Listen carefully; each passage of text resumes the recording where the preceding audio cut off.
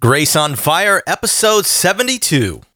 You're listening to Grace on Fire, home of Grace Nation. It's not just another podcast, it's the voice of a movement. Join now at mygracenation.com. mygracenation.com. And welcome to Grace on Fire on a Thanksgiving week. I hope you're getting fired up. I know I'm fired up. It's easy to get fired up with this kind of music.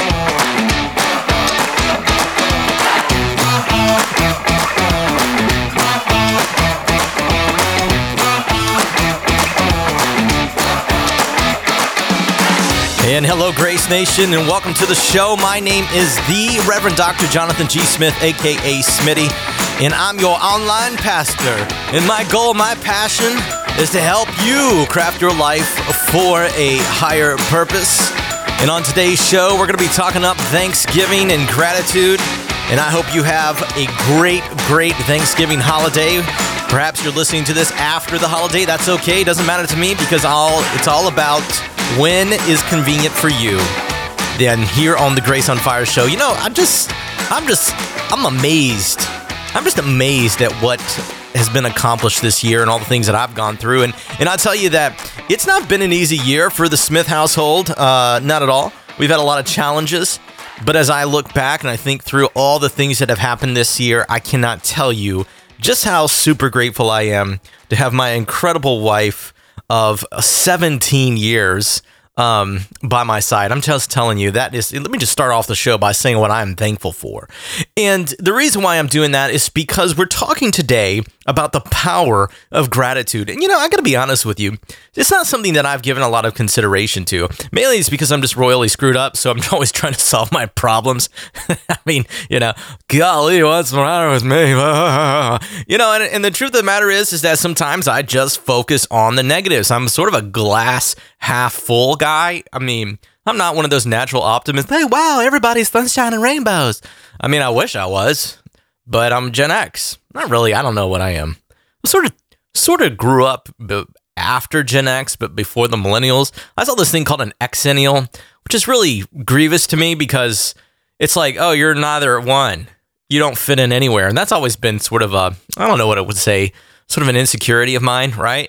And so anyways, here I am starting off with a negative. But let's get back to the positive because today we are talking about Thanksgiving and the power of gratitude. And, the truth, I just find that in any of the holiday situations that I'm in, oftentimes they're just incredibly stressful. You've got all these things that are going on, etc. And it just kind of stresses me out. And so, how then do we consider and how do we cultivate gratitude? And we're going to be talking about gratitude more and more on this show because it is one of those very important things that we should be actively putting in. But before we just kind of dive deep into it, I thought what I would do today is just kind of turn our attention back and say, what are you grateful for and how can you begin to practice gratitude? And I want to say this, for all of you who listen to Grace on Fire and you've been following me now for over the year, I just want to say thank you for listening to the show. Thank you for giving me the positive feedback. It's really encouraging to me. Thank you so much for sharing when there was something that impacted you. Thanks for reaching out and saying, hey, this was good, or hey, I love this, or hey, this was really meant something to me. Because sometimes I do this show and I have no idea how it's impacting you. And so I can only pray that somehow, some way, the work that I do is helping you. And so when I get those messages back, it's just positive reinforcement. And I'm just really thankful and grateful. So for Grace Nation, I'm so thankful for you hanging with me this year as the show has developed, as things have been developing, as I've been fine-tuning my message about how to craft your life for a higher purpose and trying to dig deep into the theology and psychology of the world, because I think that, I want you to live a life of meaning and purpose. I don't want you to go through your life and get to the end of it and say, man, I have so many regrets. The trick of life is ending life with the right regrets, And I remember, 10 years ago, really coming to grips with this and saying, how do I want to live my life? And I didn't really know what I was doing. And so part of my goal is to serve as a guide to kind of help you think through your life and filling your life with a purpose and meaning.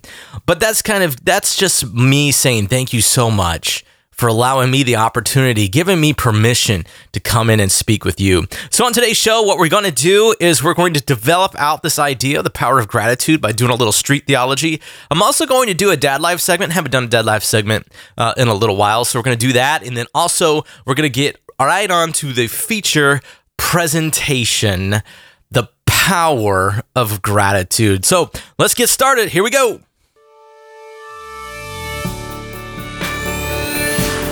Connecting deep truth for everyday life. This is Theology on the Street. And on Theology on the Street, we're going to be looking at Psalms 136. And, there is a song out there. I think it's, I don't even know who the guy is. He's one of the pop praise and worship guys. He's what is it, Matt Redman? I don't think it's him. Send me an email. Can't think of it right now, but he sings that song, give thanks to the Lord. His steadfast love endures forever. Give thanks to the Lord, for he is good. His steadfast love endures forever. We don't sing those kind of songs at my church because we're Anglicans. But, the song, it's a great song. I think it's Michael W. Smith singing. It's a real popular song. I think a bunch of guys sing the song. But it comes out of Psalms 136. And Psalms 136 is a very cool psalm because it says over and over and over again, for his steadfast love endures forever. And what it does is it retraces the goodness and the faithfulness of God to Israel, to Judah. And if you trace it through, it just keeps repeating over and over and over and over again this phrase, for his steadfast love endures forever. Now, the word steadfast love in the ESV is a translation of the Hebrew word hesed. And the idea of hesed carries with it this idea of radical commitment, faithfulness, that even in the midst of Israel's failure to follow God, God remained faithful to Israel and his covenantal promises.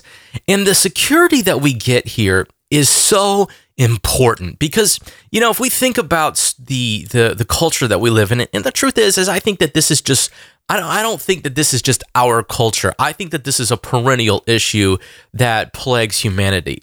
And that is that nothing really is consistent. Nothing is stable. We cannot find stability in human institutions. We cannot find stability in our careers. We cannot find stability in promises made by other individuals. Why?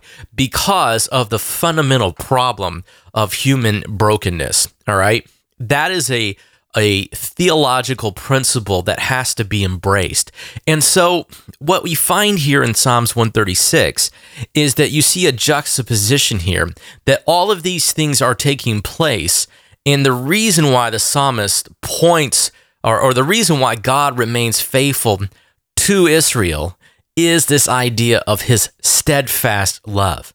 Steadfast love. At Redeemer, where I'm the minister, one of the things that I try to do is I say, as evangelicals, we often talk about this idea of having a personal relationship with God. And one of my criticisms of this idea of a personal relationship with God is that sometimes we treat God as our buddy or our friend.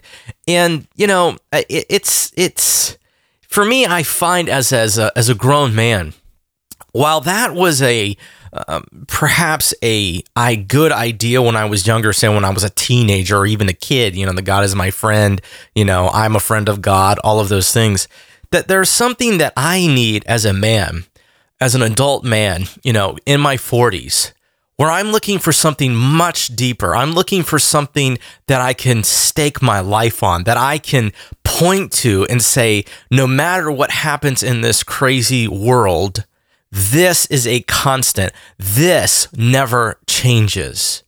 And what I found by reading scripture and reading through the Old Testament, reading and through the New Testament, is this incredible commitment that God makes to his people.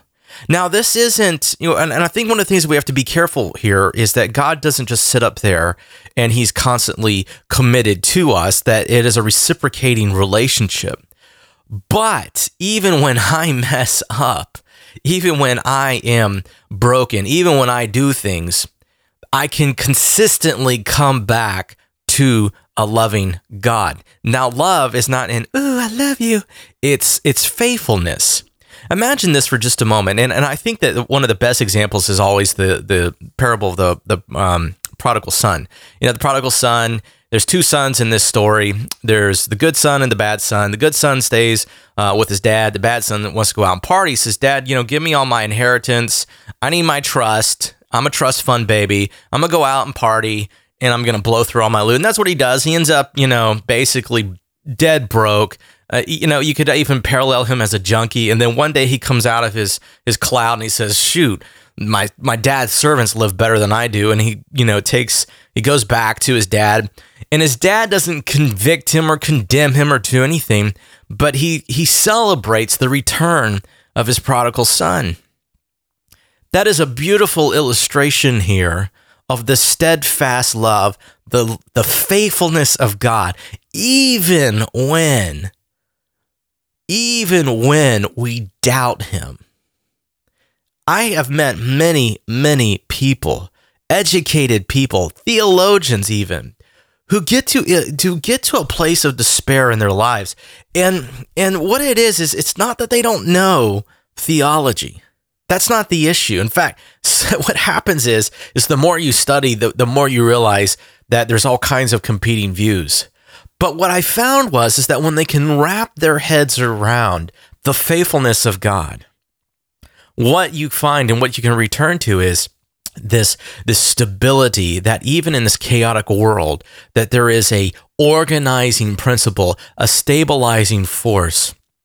And it is this all-powerful, supreme God that even in the midst of all of the troubles, even in the midst of the hurricanes, even in the midst of market forces, even in the midst of breakdowns in our families, which is usually due to our own stupidity, right, guys? I mean, even in the midst of all of that, we can continue to come back to this stabilizing idea of God. And that stabilizing idea of God is rooted and grounded in his character, which is love. Not lovey-dovey-dove, but faithfulness. The kind of love where you realize a loving father is there for you even when everything in your life has broken down. And I find that that's an incredible, incredible understanding. And so what the psalmist does is he says, "Give thanks to the Lord, for he is good." In other words, he's not a bad God. He's not a distant God. He's not a God that's going to abandon you. He's not even a God that's going to condemn you when you strike you down with a lightning bolt because, he wakes up one day and he decides he's just mad, at human beings. No, that this is a God who is stable, who is loving, whose character, and it's incredible to see. And so I just want to encourage you to think through this idea of God's covenantal faithfulness being the grounding and the foundation of our relationship between us and him. And to stop and to listen to the psalmist, and then this week especially, give thanks to God, for his steadfast love endures forever.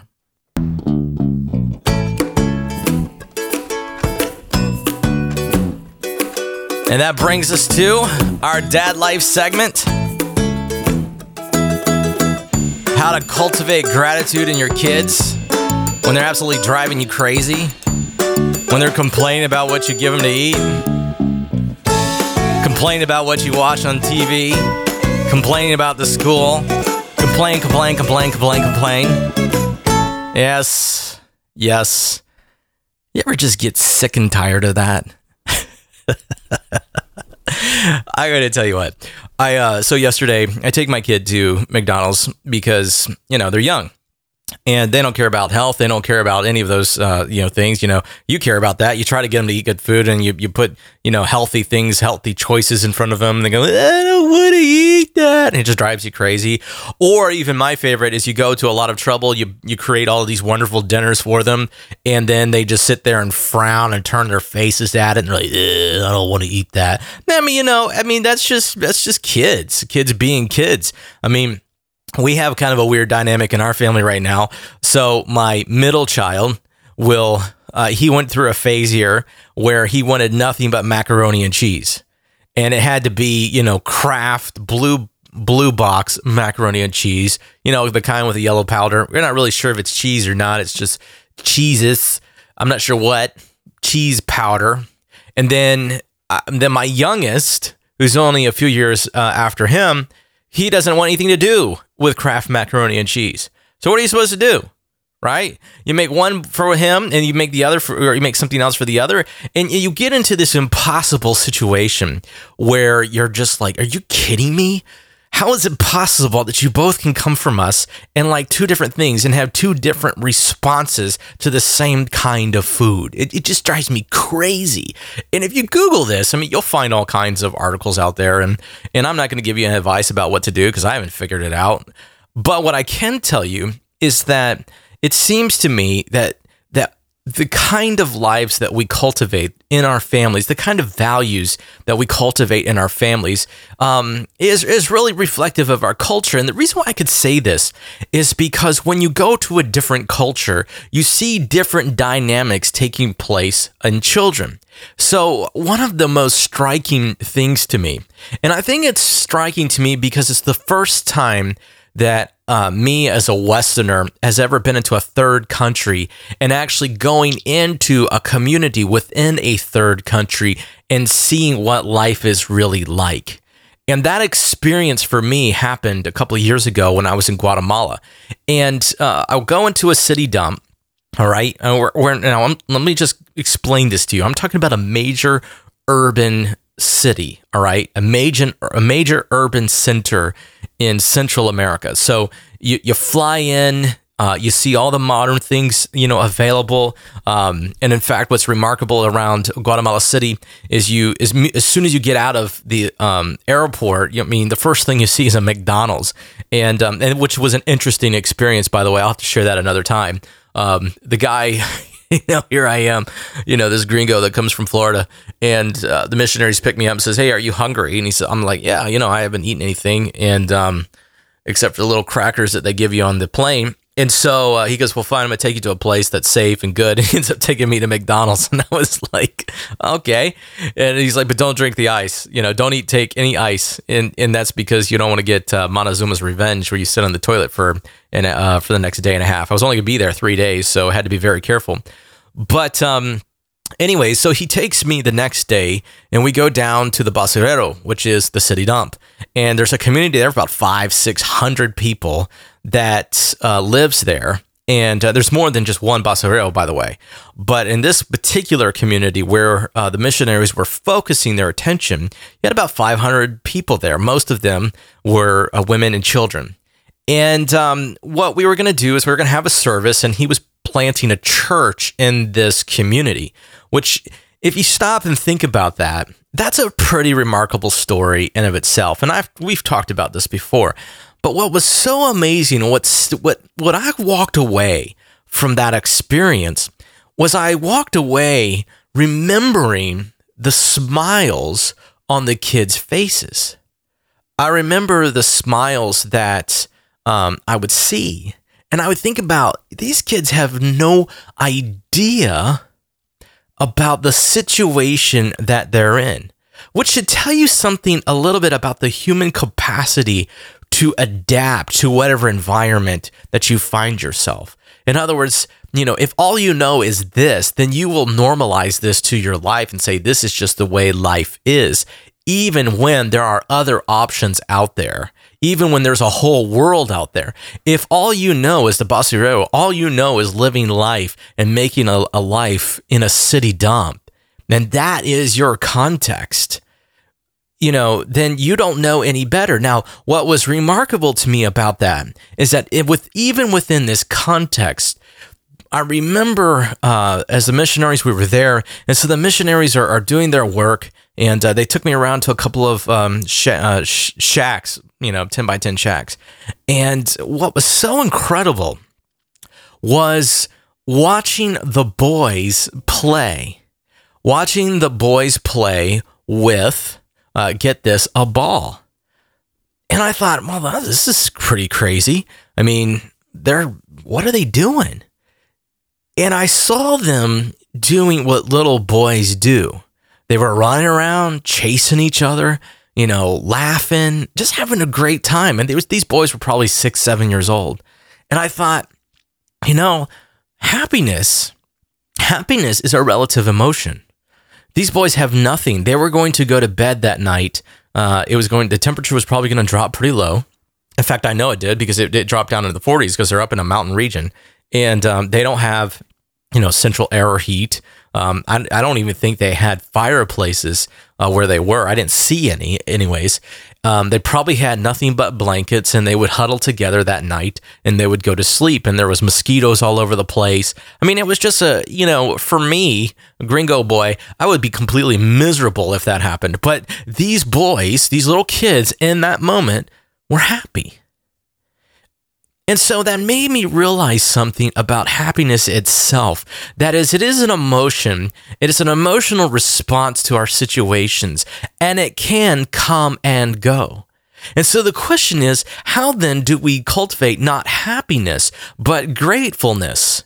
That is to say that if we can be happy in that kind of situation, then why can't we be happy in other situations, especially when we have so much, like particularly here in the West? I'm in Florida. It's beautiful right now. I'm surrounded by all this equipment. I'm in the comfort of my home, in my home studio, recording this today. I mean, I've had a wonderful bagel for breakfast and some warm coffee. I went for a jog this morning. I mean, it's pretty nice. I mean, I'm living a life right now.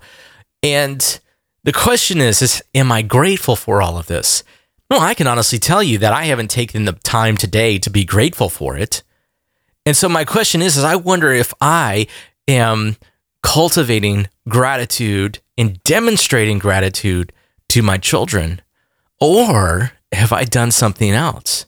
You see, one of the questions that I've asked myself is that kids, in the way that they grow up, in the way that I've observed, is you can instruct them verbally, you can tell them what to do, but most of the time, they're going to watch you and emulate you. And in fact, that's pretty much what most psychologists say, is that our kids just basically repeat the behavior that they observe in us. And I really hate that because I'm terrible. I just totally own that one. And so one of the things that I've recognized, that if I want to cultivate good mental health into my children, then I need to figure out a way to practice and cultivate gratitude. So here's a tip for you this week. Practice teaching gratitude with your kids. I would say intentionally expose them to those who don't have the same things that they do and yet can still be happy and thankful, so that they understand, what they have, but not just about what they have, but be grateful for what has been given to them in terms of the relationships that they have, in terms of the schools, the education, everything that you pour into these kids, and constantly bring it back, in my opinion, you bring it back to the steadfast love of God. And now it's time for our feature presentation. And that brings us to our feature presentation of the week, Unleashing the Power of Gratitude. You gotta love copywriters. My wife's a copywriter. She's a fantastic copywriter. She's always talking to me about how to put words together and those sorts of things. And I'm a terrible copywriter. I'll just be the first one to admit. And she's like, yeah, that's right. She can say things in 4 words that takes me 400 words. And she's probably more effective at it. And so I'm not talking about unleashing the power of gratitude, But I do want to talk about the power of gratitude in the sense of the power of shifting and shaping our mind. As I was said at the very beginning of the show, this week is Thanksgiving. And like all holidays, there is a lot of frenetic energy happening. Like, I'm recording this show on Monday morning. Usually I don't record it this early in the morning, but I'm doing this because I literally have such a condensed week that I have special service on Wednesday. Then Thursday, we're taking off to go a 2.5 hour drive over to the west side of the state. And then got to prepare for Sunday. I've got all of this condensed time. The kids are going to be here. I've got to get all the service planning and all the other stuff done. Plus, because I'm having this big social event at the church, I have to plan all of that. And I literally only have about, 50 hours to pull all of this off, maybe, in terms of total time. Maybe it's an actual amount of 16 hours, and I still have to do everything that I normally do. And so this condensed time can create a lot of stress, and stress can build in our lives, and we can actually lose the whole point of Thanksgiving. And so I think that we have to stop and realize that that is a danger of the way that our culture practices our holidays. I mean, there's planning, shopping, inviting, traveling, all of those things. Then we have to watch football. And I don't know about you, can't get excited about football this year. But that's not important right now. But all of those things happen. And then you will, talk with people and they're like, oh, I'm so exhausted from the holidays. And then you'll hear people say, it's my favorite season. They like Thanksgiving more than Christmas. It's probably because, Christmas time can be, Christmas is a tough season because you have all the gifts and shopping and those sort of things. And so the question is how do we extract the true purpose of Thanksgiving out of this and look at it and say, how am I thankful? How can I be grateful? And so I was doing a little research on this, and I came across this article on the Huffington Post. I'm going to link to it in the show notes. I highly recommend that you read this article. It's good. I'll share it out on social media as well. So if you catch it, you can read it. But, in this article, it's talking about the differences between positive psychology and negative psychology. And so what's the difference between these two fields? Well, in psychology, most of the time, what people are focused on is their neurosis, right? They're focused on their depression, anxiety, fears, the problems that they're having in life, and, finding ways to overcome those things. But there was another development, which was positive psychology, which really had a new research emphasis about 3 decades ago. Now, theology and philosophy for thousands of years has talked about these positive psychological elements. So, truth be told, there's nothing new here in the sense of, yes, we need to be forgiving, we need to be grateful, we need to practice happiness, we need to be altruistic. None of those things are new.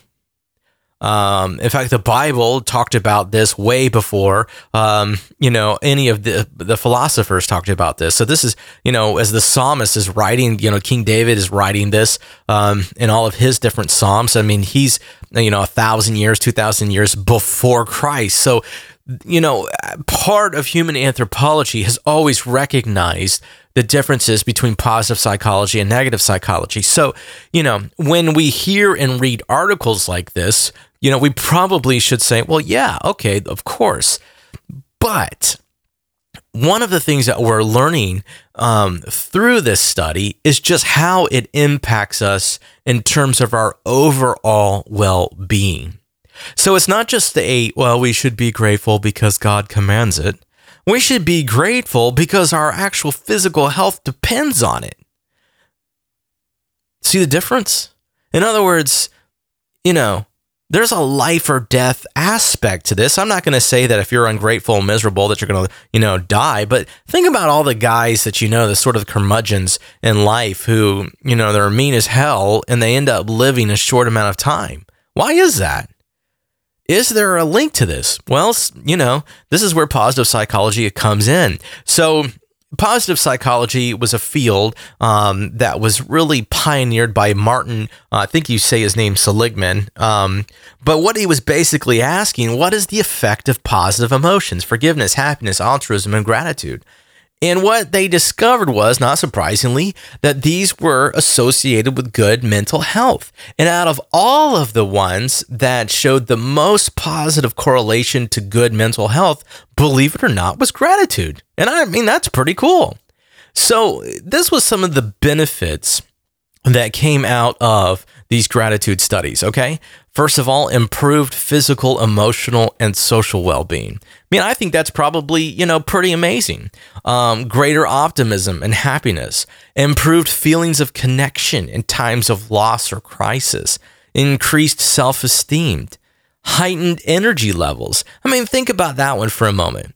If you're just miserable all the time, you're ungrateful for everything, nothing can make you happy.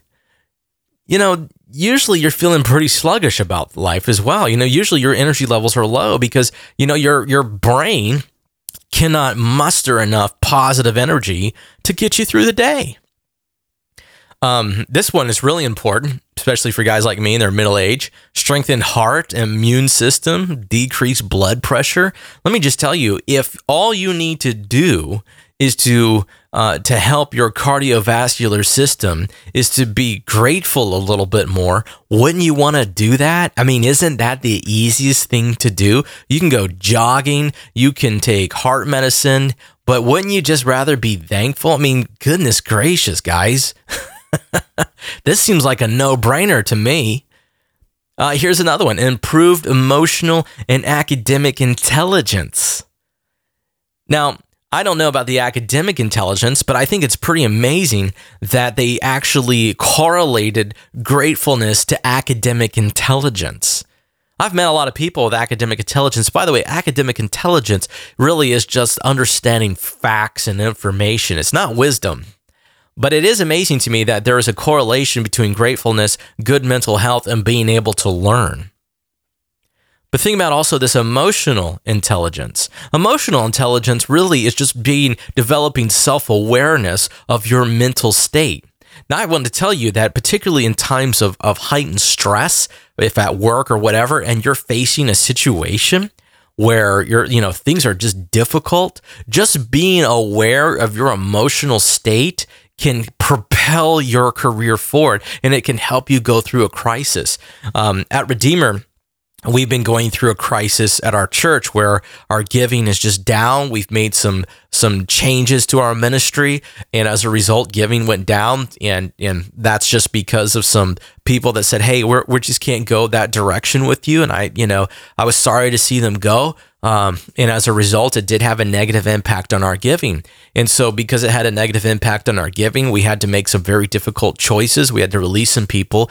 And, I remember going through this and just feeling so stressed out of my mind. But then I started practicing just emotional intelligence. And I just asked myself, how do I feel? And the answer is I feel sad. People say, how are you doing? I said, well, I just feel sad. Now, people don't know what to do with sadness, okay? So sometimes I would get this info, I would get feedback like, well, of course you're sad, it's going to be okay, and then try to encourage you and all that stuff. And I don't need encouragement anymore about, if things are going to improve or decrease. The reason is because as I've lived enough life, I know that things go through cycles. So what was powerful for me was be able to just simply say, I feel sadness. And allowing myself just to process through the sadness. Well, this past Sunday, we had a great Sunday, even with the folks that were no longer there. It was tremendous. I was really excited about it. And, it's as if our church is just going to keep moving forward. And that was really exciting to me. But if you can develop emotional intelligence by becoming aware of what's going on inside of you, and one of the ways of doing that is developing gratitude, then why wouldn't you do that? Why wouldn't you do that? Another benefit of gratitude that they list here is this expanded capacity for forgiveness. Now, listen, this is a funny one to me because as I think about the expanded capacity for forgiveness, there are a couple of people in my life that have been very difficult to forgive. And I dare say that I perhaps have not been as successful as I tell myself. And so it's an ongoing process. But, the truth is that if you can get to a place where you can forgive some of the most despicable people in your life, and you can release those emotions, and you can do this by beginning to develop gratitude for perhaps the way that these despicable people positively impacted your life, then that's something to consider. I'll tell you a quick story here. There's a person in my church who was in a horrible marriage for 3 decades, and the spouse was incredibly abusive to this person, and even to the point of physical abuse. And when I talk with this person now, what is amazing to me is how they can say, even though it was awful, had I not gone through that experience, I wouldn't have understood this part of life. And I'm grateful for it.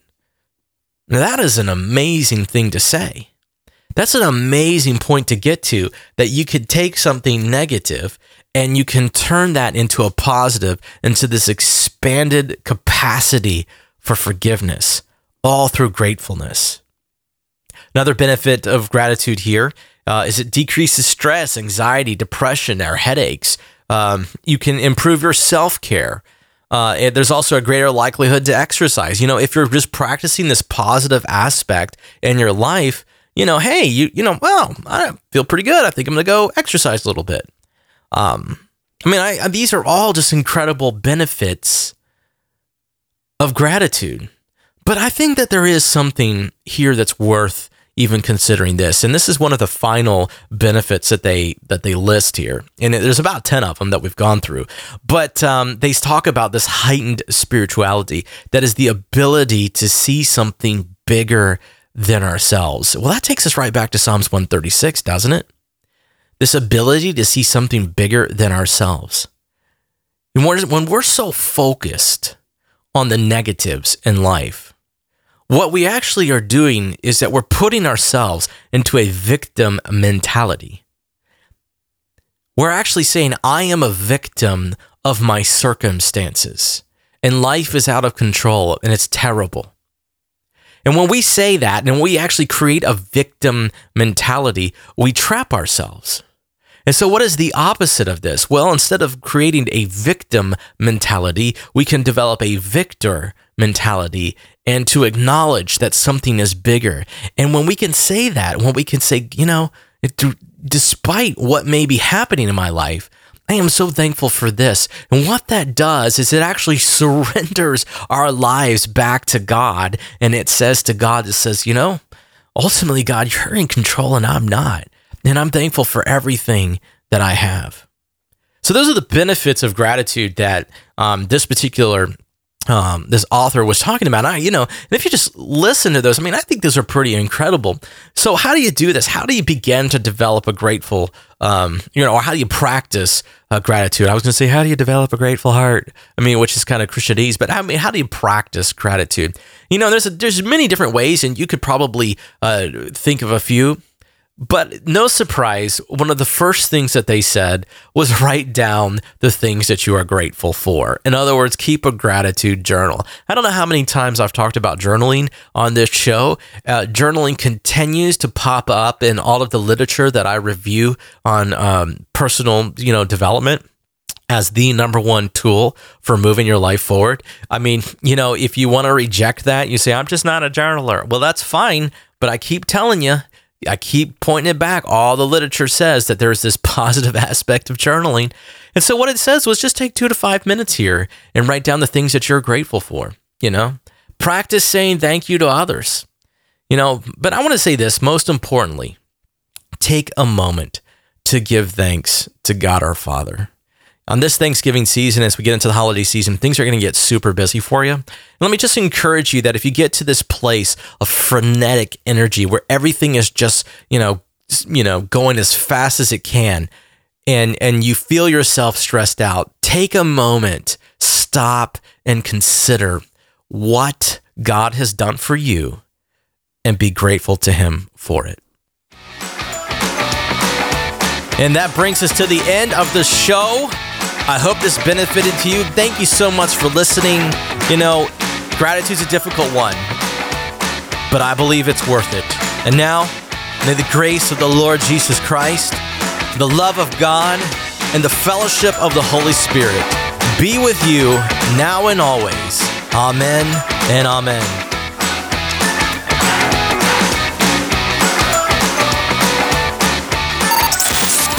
Thank you for listening to Grace on Fire, a Verve Creative production. For show notes, links, and more, please visit mygracenation.com.